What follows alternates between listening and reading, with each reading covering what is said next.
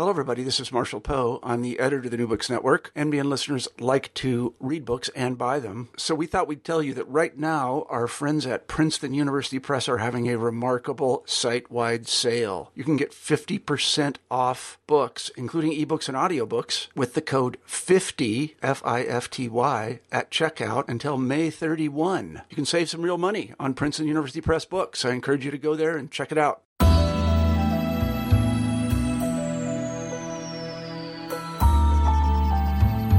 Hello and welcome to New Books in Public Policy.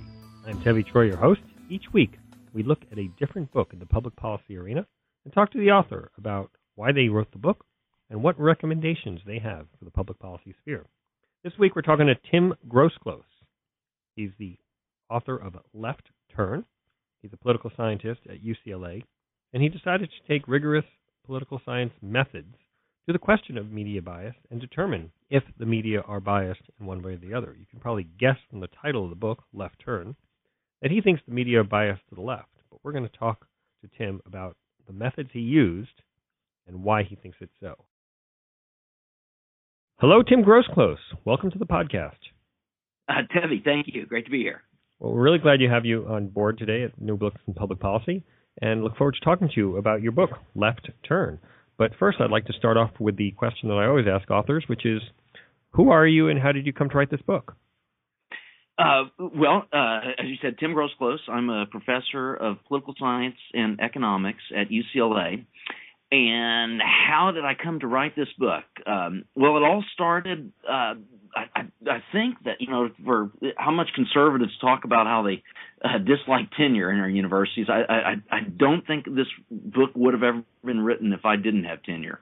It was, I was at Stanford University and I just all but gotten tenure. I knew there was nothing else I could do to try to help my chances for tenure. And I thought, now's the time to do a big project, maybe something controversial, and it just occurred to me to do something on media bias.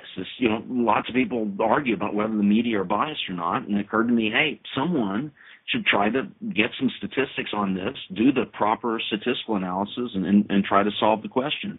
When that came to my head, the second thing that was influential when this happened is that it turns out I'm good friends with Steve Levitt, the author of Freakonomics. And when this came to my head, I said, this is totally something Steve Levitt might do. And I thought, okay, what a great idea.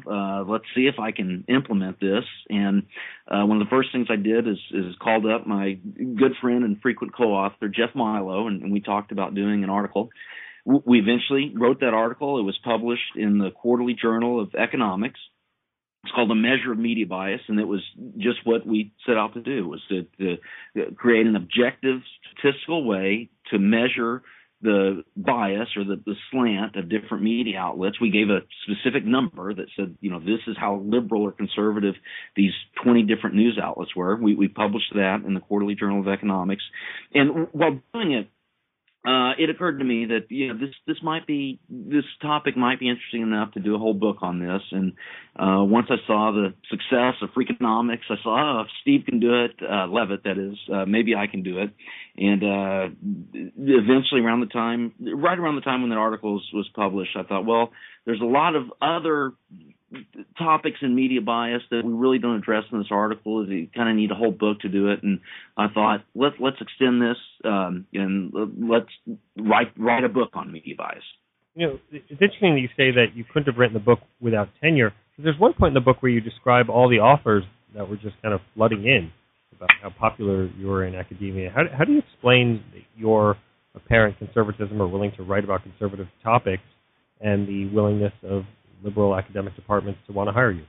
Let's see. Yeah, that happened. So I think that it is true that right after I published that article, that Milo and I published that article, there were some very good universities that asked to hire me. Now, one was Yale University, and I think that offer came despite the work on media bias. They wanted to hire me for my previous work on Congress and kind of more general American politics.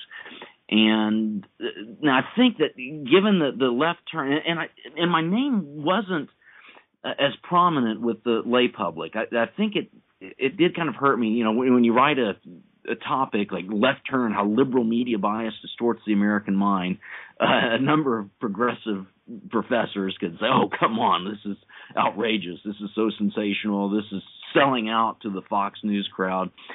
So the book probably hurt me, whereas the article, at least that was published in a peer-reviewed journal. Even then, I don't think I've ruined chances to get offers at other universities. I think I've probably hurt them slightly. We'll see. Who knows? With the book, that is. But one thing that was more important than anything about the tenure aspect of it, this project, the article took something like 4 years, and then the book took an additional 4 years.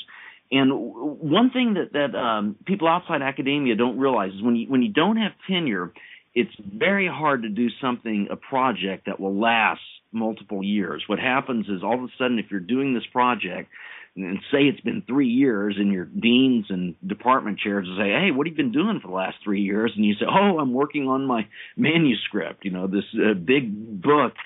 They get a little suspicious, like, maybe you've become lazy and you really aren't doing that much research. So if you're going to do any project that, if you're an assistant professor without tenure and you're going to do any project that takes more than, say, 6 months to do, my advice is wait until you get tenure to start that. So it's partly just the timing of the project, how long it took. That having tenure was important for that reason.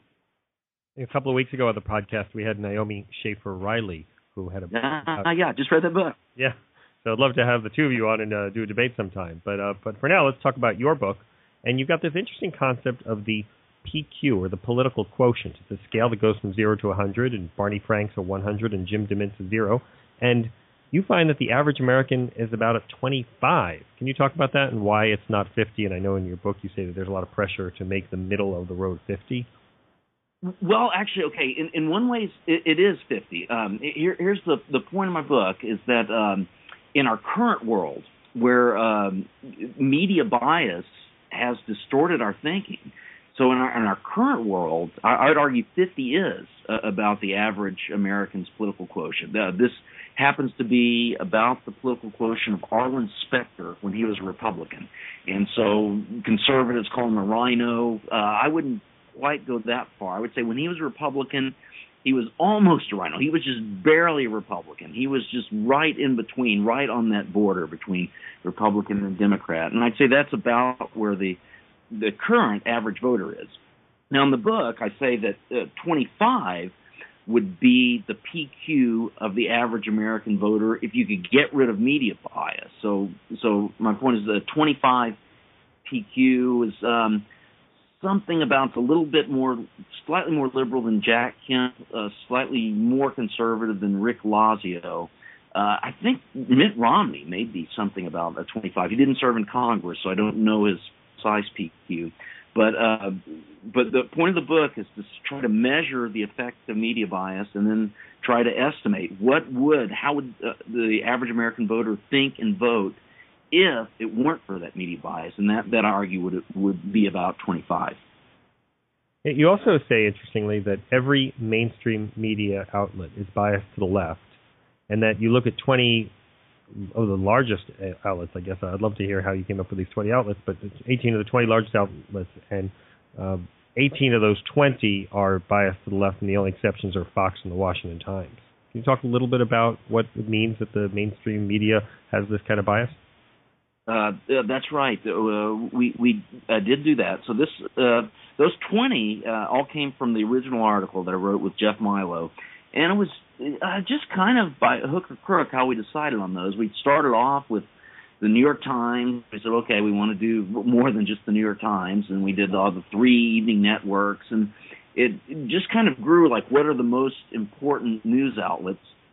We thought, well, we need at least one Fox outlet, and it seemed like the equivalent at Fox to the network news evening shows would be Special Report. So that was the one we picked for Fox. We said, well, is there a conservative newspaper out there? And lots of people say, oh, the Washington Times is. The New York Post might have been another alternative, but once we got this list, turns out we had 19 on it. We were ready to stop with there, but then someone said, "What about the Wall Street Journal?" So okay, oh yeah, it makes sense. Let's add the Wall Street Journal. And finally, we stopped at 20. We could have done more. It's just that it takes lots of effort to estimate these slant quotients for these different outlets. It's something like a month, maybe 2, just to gather the data. So we decided at some point we'd have to stop, and we did 20. And we felt that these were about the 20 most important news outlets in the United States. Someone could argue Washington Times maybe doesn't belong on that list. It only has a subscription rate of something like 100,000. But we wanted at least one supposedly conservative newspaper, and we did find that they were right. The Washington Times was right of center. And as you said, so of those 20, the only 2 that were right of center were the Washington Times and Special Report. Fox News' Special Report. I should say there's kind of a continuum. So if people look at my book, and actually they can see the slant quotients for these 20 on my website. They don't have to buy the book. Just go to timgrossclose.com.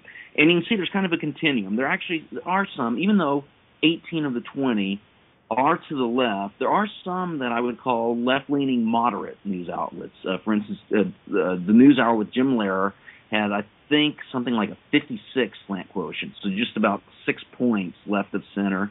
The same was true for Good Morning America. I think it was about 56 or 57. And then meanwhile, goes all the way up to the New York Times was like a 74 on that scale. But actually, didn't you say the Wall Street Journal was more liberal than the New York Times, according to that's right. Yeah, I often don't mention that because I need to explain that. When the Wall Street Journal, according to our estimate, had it's like an 84 or 85 slant quotient. 85. Now, the caveat I should mention, it did not include the editorials of the Wall Street Journal. So that's only the news pages. Even with that, I think lots of people were surprised. We found the Wall Street Journal news pages was even slightly more liberal than the New York Times. Now, one other caveat, I should mention, all the data came from about 2002, 2003 period. So this was all before Murdoch bought the Wall Street Journal. And I suspect once he has some time, I suspect Murdoch will try to put in a better balance of political views within the news pages at the Wall Street Journal. I suspect that slant quotient will move toward the center, maybe eventually, maybe even moving right. Yeah, so I should mention that all that data on the Wall Street Journal came before Murdoch was involved with it. It's interesting that you say that with the Wall Street Journal you discounted or you did not count the editorial pages. With these other news outlets, like the New York Times and the Washington Post, for example, did you count the editorial pages as part of your analysis? No, for that original article, we threw out all editorial page data, all letters to the editors, all book reviews. Partly, one reason was just that there's really not as much question about where editorial pages stand. But the other is just once we got some of the data, we looked at the method that we used, which was to count think tank citations to various think tanks, that our method just didn't seem to work that well. For instance, we're finding things like, I remember we had a pilot study with the O'Reilly factor. We were finding him to the left of the USA Today editorials. And I thought, that just doesn't make sense. I think what's going on is that with editorials, people will sometimes mention the other side and sometimes do it in a sarcastic way. And if our research assistants weren't catching that sarcasm, then it would make it look artificially the opposite of the slant that it really had. You mentioned think tanks in there, and I thought your section on think tanks was fascinating. You said that a lot of that an important part of media bias is that the journalists selectively decide who to interview, and they could find people to say whatever they want in looking for researchers, and they choose liberal think tank scholars more often than conservative think tank scholars, and they claim that those liberal think tank scholars are more scholarly, but you found the opposite, that conservative think tanks tend to be more scholarly and their scholars are more likely to have a PhD. How did you do that research? So that was lots of that was anecdotal evidence. Let's see. Now, you hear that on the left, especially, I live in the world in academia. All my liberal colleagues will tell me that, liberals are just smarter and we're more scholarly and more honest and factual. Well, maybe so, but what's important for my study is whether that is true with the sample of think tanks that I looked at. And Milo and I had a sample of 200 think tanks, not decided by us. Actually, we found this website that said where to do research, and it had a list of these 200 think tanks. We thought that was a good, exogenous way. That's a term social scientists use, is a way that basically means the key was that it wasn't selected by us. So we chose that list.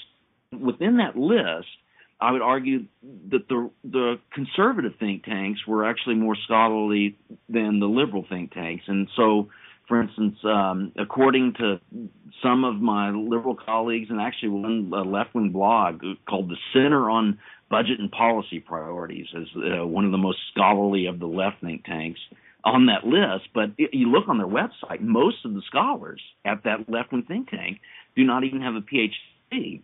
And then I just looked at some of the most scholarly of the right-wing think tanks on my list. This is like Hoover Institution, American Enterprise Institute, the Political Economy Research Center, and I happen to know some people at those think tanks, and virtually all of the scholars at those think tanks, at least all the senior level scholars, have a PhD and also have some very prestigious honors to them. Some have won Nobel Prizes, others are in the National Academy of Sciences, and places like the Center on Budget and Policy Priorities has had none who had anything like that. And also the same thing, if you looked at peer-reviewed scholarly articles, the same was true. So at least, I didn't do a systematic study, but at least my casual observation, looking just at the most scholarly of the right wing, most scholarly of the left wing, it was clear that the right-wing think tanks were much more scholarly than the left-wing think tanks. I feel like I should add at this point that Hudson Institute, where I work, does have a lot of PhDs, including myself. I also did an analysis similar to this not long ago that I could talk to you about later, but I was looking at where you're going to find PhDs in think tanks, and my analysis found that the older the think tank, the more likely it was to have a higher percentage of PhDs. So newer think tanks, of which CBPP, Center for Budget and Policy Priorities, is one, tend to be more political and have lower percentages of PhDs. That sounds right. Yeah, I can see how that could be. Things like the Hoover Institution. I think that started around 1940. Yeah, earlier. Yeah. And Brookings was one of the first, started in the 1910s. AI. So a lot of. That's right. Yeah, Brookings. Yeah, that's I'd argue very scholarly. Now, some people. Here's where I may disagree with some conservatives. Conservatives sometimes will call Brookings the left wing, and that was not what I found. I actually looked at some of the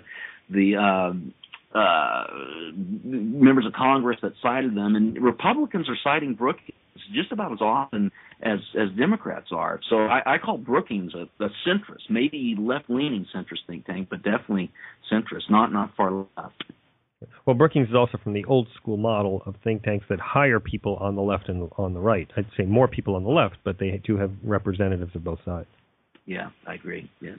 Another really interesting part of the book is you talk about how this issue of media bias, just the very fact that you're studying it inflames passions, and you show some of the nasty emails you got after your article came out, and you found out that only conservatives actually do objective studies of media bias, that it's an issue that liberals tend not to touch. I guess you are more willing to wear the flak jacket, is that it? Well, my point was on this, and I compared my decision to a good friend of mine. His name's Justin Wolfers. I hope people will Google him. He's like a very left-wing guy, but a good friend, very pleasant to talk to. We agree on just about nothing politically, but I love arguing with him. We get along and have some, I think, really good conversations. And I talked about him, and I talked about some of the studies that he has done. And things like he did a study that found that the death penalty doesn't seem to have much deterrent effect for murder. And I argued that if you're a left-winger, there's certain studies that would interest you more than if you're a right-winger. And I think a lot of us would kind of have a suspicion, the death penalty, it probably doesn't have that much deterrent effect. There's so many people who commit these murders in the heat of passion, and they think they're not going to be caught. And so, it probably doesn't. Even I think some conservative scholars might think, it's going to be hard to find evidence of that. Do I really want to spend 6 months or 3 years of my life doing this study just to give some evidence that allows liberals to say, see, I told you so? And so I argue the same thing is true with if you want to do an objective study of media bias. So I think everyone knows that if you go to a typical national newsroom, mainstream newsroom, that it's going to just be filled overwhelmingly with liberals. And so, liberals, I think, temper their liberalism when they're reporting, but does anyone really believe that they do that perfectly, that they actually go across the center? And I don't think anyone really believes that. And if you're a scholar doing these objective studies, you think, do I really want to spend, 6 months or up to 3 years of my life doing this big, long study just to report results that allows the conservatives to say, I told you so? And so and that's, I think, part of my motivation why I chose this topic, that, I'm interested in this. And as a conservative, I think I do want to show that at least my hunch is that the conservatives are right on this. And so, then you said that it is true that conservatives have tended to do this. I know 6 scholars who have at least the statistical training of at least something like the economics PhD level, who have done an objective study of media bias. And of those 6, I think I reported this, 5 out of the 6 are either conservative or libertarian. I think only 1 out of the 6 would be left of center in his or her political views. The issue with media bias, you said one thing that I put on a challenge. You said, does anybody really believe that media bias doesn't affect reporters? Well, I think you get reporters say it all the time. Well, maybe there are more liberals in the newsroom, but that doesn't affect how we report. And Eric Alterman wrote a whole book claiming that there's no media bias. In fact, he thinks that there's conservative bias at least on economic news. So, how do people who are of that camp react to the objective information you have in your book? You're right. They reject it. Although, I wish they would read those same people. I wish they would read my one chapter where I said, walk a mile in the shoes of a centrist. And my key is this PQ. Actually, one of the most amazing things in my book is that there's 4 parts. The longest part is part 1, which I describe PQs, political quotients, and I don't even talk about media bias. So, I have this, the biggest portion of my book does not even talk about media bias. And the key is I wanted to establish that the average American voter has this 50 PQ, thinks about like Arlen Specter when he was a conservative. And at the same point, I've shown with these PQs that Joe Lieberman has a 74 PQ. So Joe Lieberman, by this PQ measure, is about 24 points left of center. And I think these people like Eric Alterman would say, oh, yeah, well, if you're going to, claim that Joe Lieberman is left of center, lots of them, I think, would say, oh, yeah, the mainstream media, they have a conservative bias, but, yeah, Joe Lieberman's even more conservative than those news outlets. And part of my point is to say, no, Joe Lieberman really is not that conservative. He's to the left of the average American voter. And I think if they could just read that chapter, and I should emphasize the average American voter. If you looked at the average world voter, that's probably not true. Joe Lieberman probably is to the right of the average world voter. But given how I define centrist, I think anyone, I think maybe even Eric Alterman would say, well, yeah, if you're going to define centrist that way, yeah, the media are left of center. Yeah, I just need to mention, you talked about the chapter title, Walk a Mile in the Shoes of a Centrist. The book has a lot of charts and numbers and math in it, but the titles are actually very funny. It seems like you spent a lot of time trying to come up with clever or amusing and both titles. So well, give you credit for I'll reveal this. Hardly anyone's noticed this, but a big chunk of the chapter titles are Elvis lyrics. Very few people okay, excellent. You're one of the first to comment, actually, on the chapter titles. But well, New Books in Public Policy, we're always breaking new ground. Yeah, that's right. So if they sound clever, I can't take credit. Elvis deserves the credit for that. Always like to give credit to the king. That's right. But there is a lot of math, as I said in the book, and charts, and not in a boring way. I mean, I think you make it readable and entertaining. But do you have to be a real mathematician to be a political scientist these days? I think if you are conservative, you do. In fact, I remember at MIT, I had a guy at the office next door. His name's Archon Fung. He's at the Kennedy School now.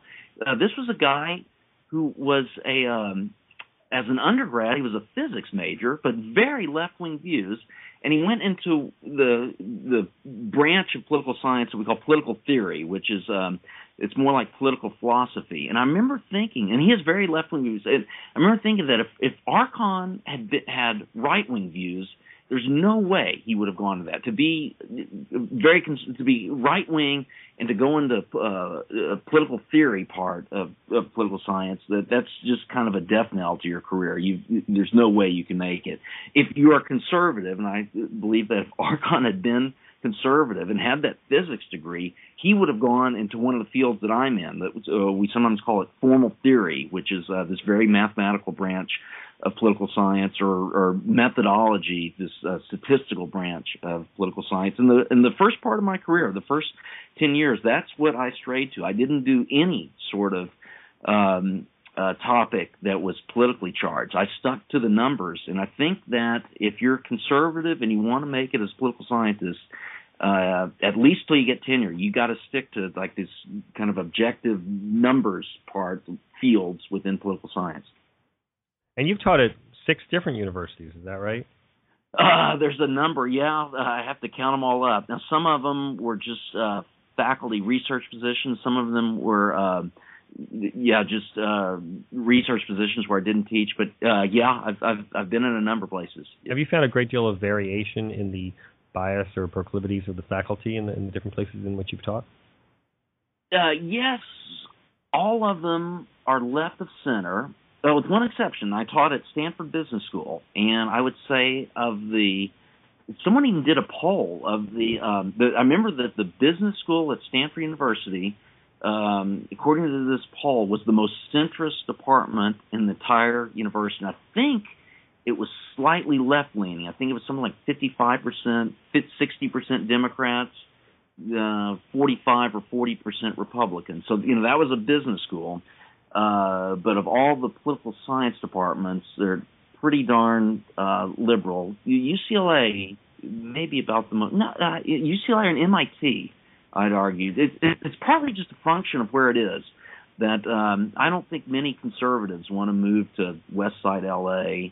There's no conservatives, very few around. Same thing with Cambridge, Massachusetts. But places like I taught at Ohio State.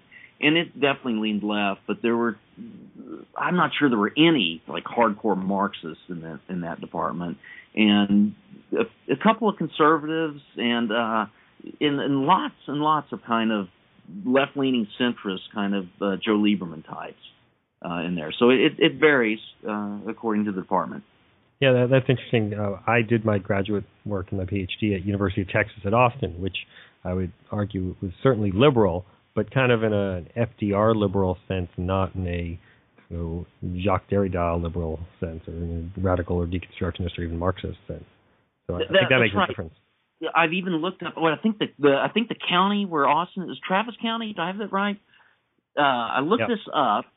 So all the Texans, I say, oh, Austin, that's the island of liberals. But I looked at Travis County voted only something like 65-35 Obama to McCain. Meanwhile, Santa Monica probably voted 80-20 or at least 75-25. So even though the Texans claim Austin is very liberal, I'd argue it's not that liberal when you compare it to lots of other places. I would tell people it's Texas liberal. It's not actually that's liberal. right. Good point. Yeah.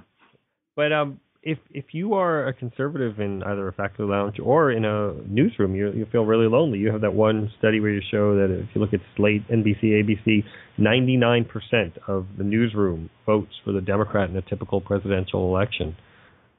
How does that have an impact on how the elections play out?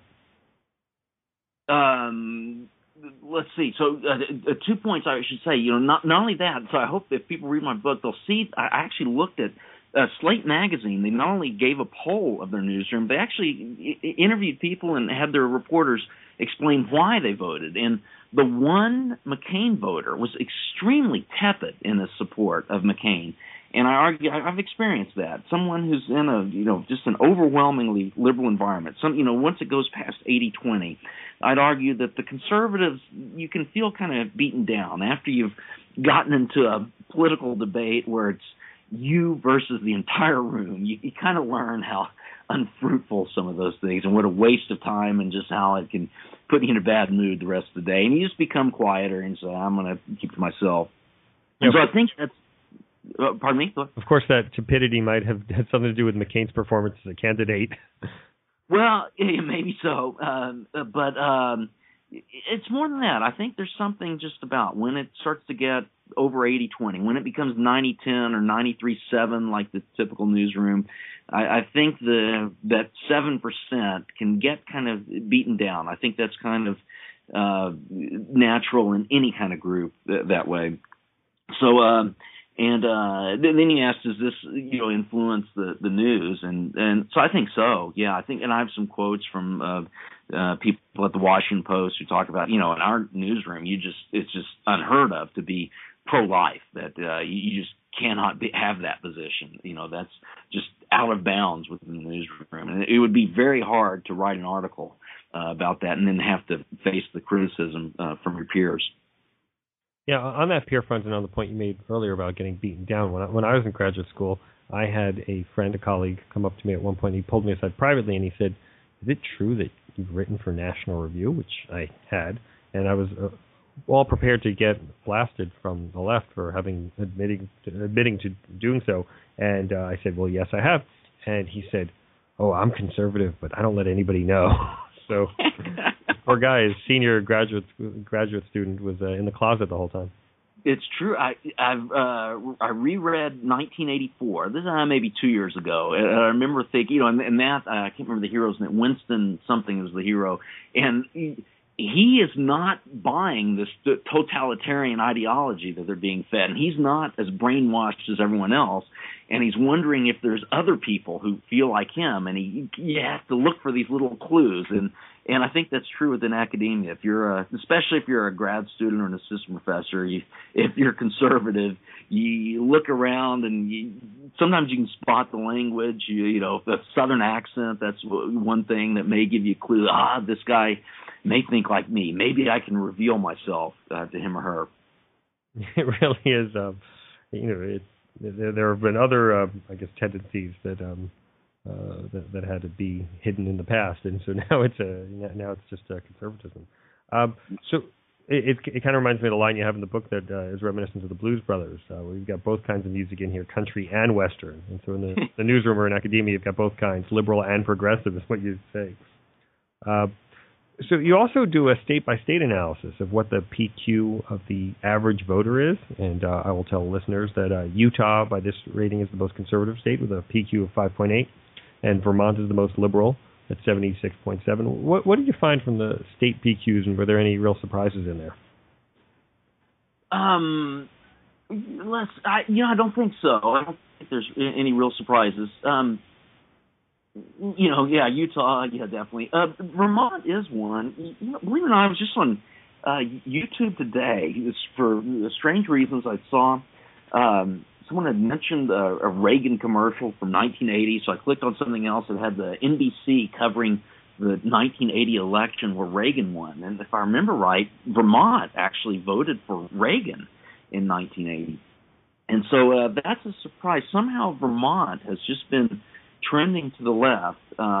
There's others like Wisconsin. I just had a talk to a former student who's going to work for a political group in Wisconsin, And I've been telling you, that is now a purple state, and it is. If it keeps going the way it's been trending, it's going to be almost perfectly in the middle, and that is going to be, one of the key battleground states. Iowa, another thing. I think it might have been a little more left in the past, and you just see. The other is that I always thought that the southern states would be pretty conservative, but that's not quite true. It's the most conservative were the western states like Utah, Wyoming, Oklahoma was one. You could almost say that's in the south, but I guess that would be a little bit of a surprise. Ohio, I used to think that was always a battleground state. That's moved a little bit to the right. I would say it's more like a right-leaning center state than the perfectly center state it probably was a decade or two ago.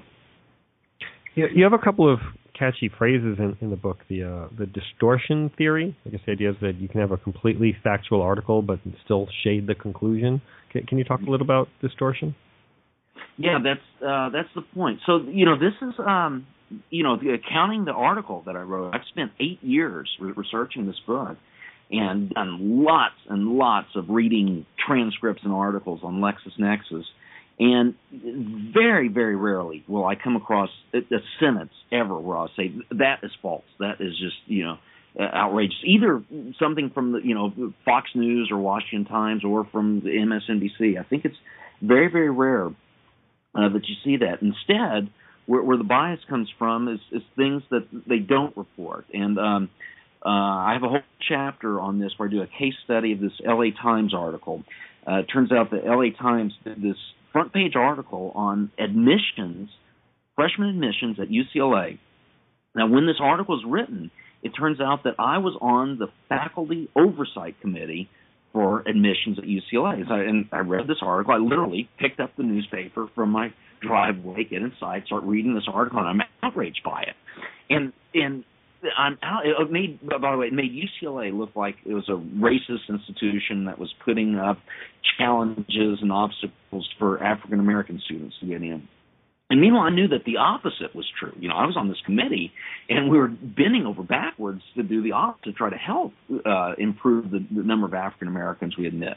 And so, even though I was outraged, I looked through this article, couldn't find one false statement, and it finally hit me. The reason I was mad was because there's these 10 or 12 facts that I thought everyone should know, these 10 or 12 facts that the LA Times journalists failed to report. And these 10 or 12 facts were things that a conservative would want you to know. And meanwhile, she reported the facts that mainly the liberals wanted you to know. And that's one aspect of distortion theory. It's just within a topic, within an article, there's facts that it may get unreported. The other thing is the subjects. It's the entire subject that often I think liberals reporters don't report on. There's things like the Van Jones case, when this was the green job czar for Obama, who eventually was a self-avowed communist. Once this started getting out in the press, especially like the conservative press, like Glenn Beck was reporting this, he was getting under fire, and there were even started to be members of Congress that were calling on him to resign. During this week where that was happening in Congress, the mainstream press, I know definitely the New York Times, published nothing on Van Jones, and then finally on Monday, 36 hours after he resigned, they had a front-page article on that. But I would argue if you're a liberal journalist, such an article wouldn't interest you as much, and those are the things that get unreported, and that's, as you say, that's part of distortion theory. And interestingly, you say in your book that same week that the New York Times was ignoring Van Jones, they were obsessed with Betsy McCoy, who at the time was just a former elected politician who really was not that influential, and it was odd to spend so much time on her. That's right. What she had done, she had said something about the health care bill, Obamacare, and had said something about the death panels. The bill never officially called them death panels, but there was some sort of panel that could at least counsel you on life or death decisions. And she said something that it was clearly an exaggeration. It seemed like it was actually false. She went too far and said that they will do this. And this there's a website called something like PolitiFact Check, something like this. Called PolitiFact. PolitiFact, yeah. So it actually checked on this, and I'm convinced they were right that this Betsy, I can't remember, McCaughlin, was that? It's pronounced McCoy. It looks like McCahey. Okay. So I'll call her Betsy. So she clearly got it wrong, and I think the PolitiFact correctly pointed that out. And what I suspect was that there was a journalist at the New York Times saw this and said, oh, maybe I can build an entire article about this. And so I remember reading this. Literally, this is Saturday morning early. My daughter's a figure skater. So there I am in this cold. I got my winter coat on in Los Angeles, watching my daughter ice skate, reading this, and I'm pretty outraged at this. And at the same time, I'd been watching Glenn Beck during the week, and it occurred to me they had nothing on Van Jones, and sure enough, that night, I read that in Saturday morning's newspaper. That night, Van Jones resigns, and so the New York Times yet chose to have this half-page article on this former politician. I think the key news was just that she had made a mistake and said a false statement. So they focused on that rather than the Van Jones case. And you're arguing that is indicative of how the media approaches things. So it's not I think so. One instance, it happens a lot. Exactly. In fact, that is the point of Chapter 8, where I don't follow around, but I interviewed this journalist named Catherine Kirsten. She had gotten her job at the Minneapolis Star-Tribune because she was a conservative. The Star-Tribune decided to do an experiment where they put a conservative in the newsroom. And so I talked to her, Catherine Kirsten, to talk about, how she gets ideas for topics. And she had done this story about the flying imams and how these were these imams on the plane who were booted off because they were acting suspiciously like terrorists, and they decided to sue passengers on the plane who turned them in. And none of the other reporters were reporting on this story, and this Catherine Kirsten said, oh, yeah, my conservative views, that definitely led to my pursuing the story, doing the research to see if there was a story in there. And so I'd argue that, the same thing is going on. When you're a liberal and you're surrounded by liberals, this Van Jones story, you might not even hear about it. And even if you do hear about it, it just wouldn't interest you as much. Even if you don't really have an ideological activist bone in your body, even if you're not trying to change the world, just that this story wouldn't interest you as much, and therefore, if you're liberal, you're less likely to report it. And that's kind of another aspect of the distortion theory. When that's where the bias comes, I think it's almost inevitable. If you don't have a balance of ideological views in the newsroom, you won't get a balance of these topics. You'll much more have the topics that liberals want you to hear. Tim, you've been very generous with your time today. I'd like to ask you one last question, which is our signature question here on New Books in Public Policy, which is basically, what do you do about it? If you were czar for a day, how would you address this issue of bias and make sure that Americans get news with what you call clarity, with the fairest and least biased, least affected by people's opinions news that they could get? That is a very difficult question, and by the way, I'm a blogger now on Ricochet.com, so I'd encourage readers to go to that. And I didn't realize. Oh gosh! Oh, congratulations! We're both on a great site. On Ricochet, I mentioned that I gave a talk to the Media Fairness Caucus within Congress, and this is not a lot of members. I think something like a dozen members. I think they're all Republican who are interested in this. And I gave a talk about my book. And as I left, Congressman Trent Franks, just kind of in passing, he was literally about to go, had to rush down to the floor to cast a roll call vote. And he says, well, what can we do about it? Meaning we in Congress do about media bias. And I had to say, well, I said I had some ideas, but I'll get back to you. And I posed this to Ricochet readers, and actually got some conservatives on Ricochet who were kind of angered by this. What the heck is Congress doing about it? We've got First Amendment constraints. Congress should not be doing anything about that. And I'm largely sympathetic with that. And so given that, what can be done? And all I can say is that at least for now, here's the best answer I can give. In the epilogue of my book, I explain here's 2 small steps that maybe can be done.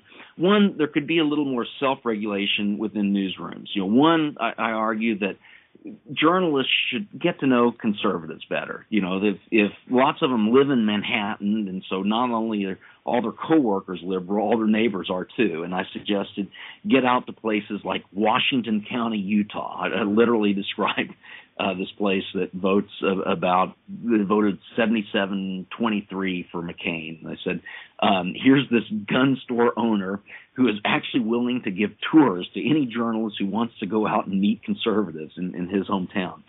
And so that, and also I would encourage, I think journalists should be a little more transparent with their views. And I suggested in this final epilogue of my book how much more open and transparent politicians are with their views, and how journalists are the opposite. If you ask a journalist, who'd you vote for in the last election, almost to a person, I can't tell you that. I'm an objective journalist, And I said, well, why does it have to be that? Why can't journalists say on a website, here's what my political quotient is, or here's how, I did vote in the last election, and I argue that, this is what politicians do, and why not journalists? And I think if journalists finally did that, if even just one news outlet started it, say Fox News started it, say, our journalists report, here's what their views are, why aren't all the other news outlets doing it? I think others might have a snowball effect. And if that happened, at least I think voters could see that there is a huge disparity in the newsroom, and something's wrong. As I argue in the book, that if a branch of government, say the House or the Senate, voted 93-7 liberal to conservative, or vice versa, I think there'd be something like a revolution in the country. And I think if more people could just know how unbalanced newsrooms are, I think it would almost force the newsrooms to adopt and change their ways. And I think that would I think that would at least help. Tim Grosclose, author of Left Turn. Thank you for joining us today on New Books in Public Policy. Thank you, Tevi. It's been a lot of fun. I hope you enjoyed my interview today with Tim Grosclose, the author of Left Turn. Tim takes this question of media bias very seriously. He applied rigorous social science methods to determine if it's true or not, and he came up with some surprising conclusions. I bet you were not surprised to find out that 18 of the 20 top media organizations lean to the left, according to Tim's scale, but you may have been surprised to find out that the Wall Street Journal is the organization that leans the most to the left in their reporting. You'll find this and other surprising insights in Tim's book. This is Tevi Troy signing off, and as I say each week, read it.